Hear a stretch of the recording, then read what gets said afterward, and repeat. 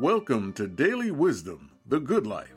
I'm your host, Michael Parkman, and this podcast is designed to give you strategies to reduce anxiety, stress, and live the good life. The Good Life, Episode 7, The Eye of the Beholder. Welcome to Episode 7 of The Good Life, brought to you by New Vision Publishing, Incorporated. Let's begin our discussion today about perceptions. Each of us is unique in some fashion or another. This is due in no small part to the differences in our experiences in life. As an example, identical twins raised in separate environments, although genetically linked, are unquestionably unique due to the differences in their social environments. It is these differences that we must be keenly aware of when we interact with others. All too often, we consciously or unconsciously assume that everyone comes from the same point of reference that we do. This is why we overuse and in fact misuse the term common sense. It is true that what is common in one environment may not be common in another.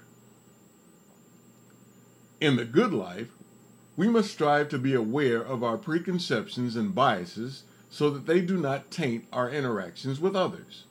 When we have a preconception of someone or something, we perceive it through our own bias.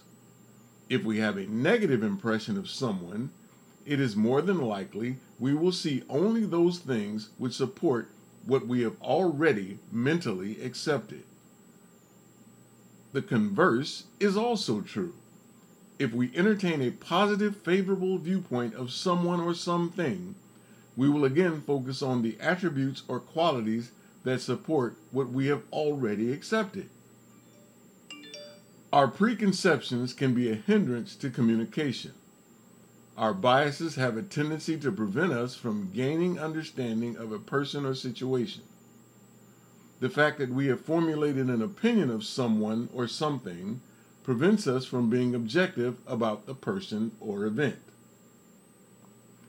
This lack of objectivity on both sides prohibits understanding. Remember, just as you have preconceptions and biases, your counterpart does as well.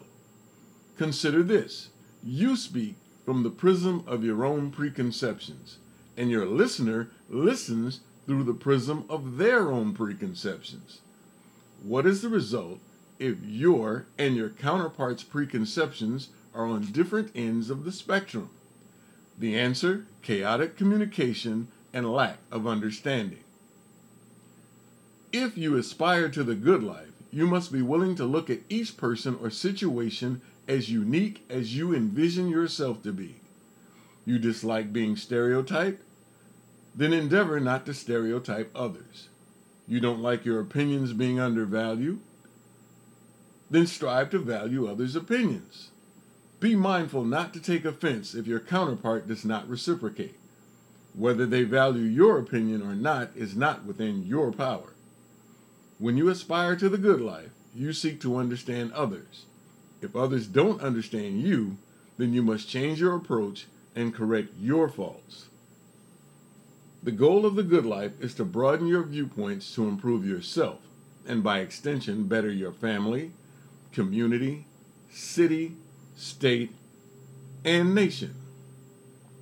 Learn to listen to and hear other viewpoints. Learn to be in the moment so that you are attentive to the opinions and viewpoints expressed by others.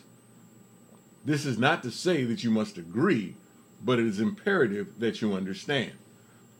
And if you understand, you may then, if need be, begin a persuasive argument. Biologically, we are all similar. It is socially that we differ. Our task is to understand the social aspects and differences that make us unique. It is only through this understanding that we can grow into the good life.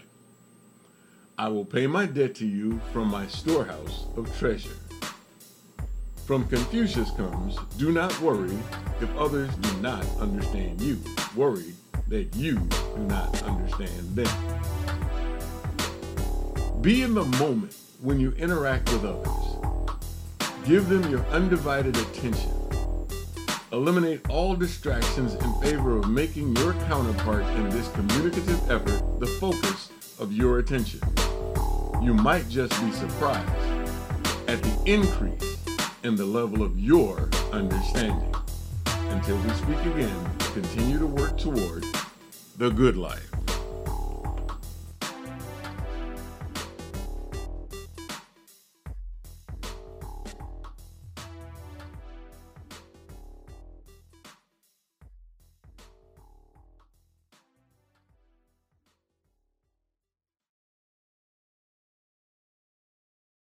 Thank you for listening to The Good Life.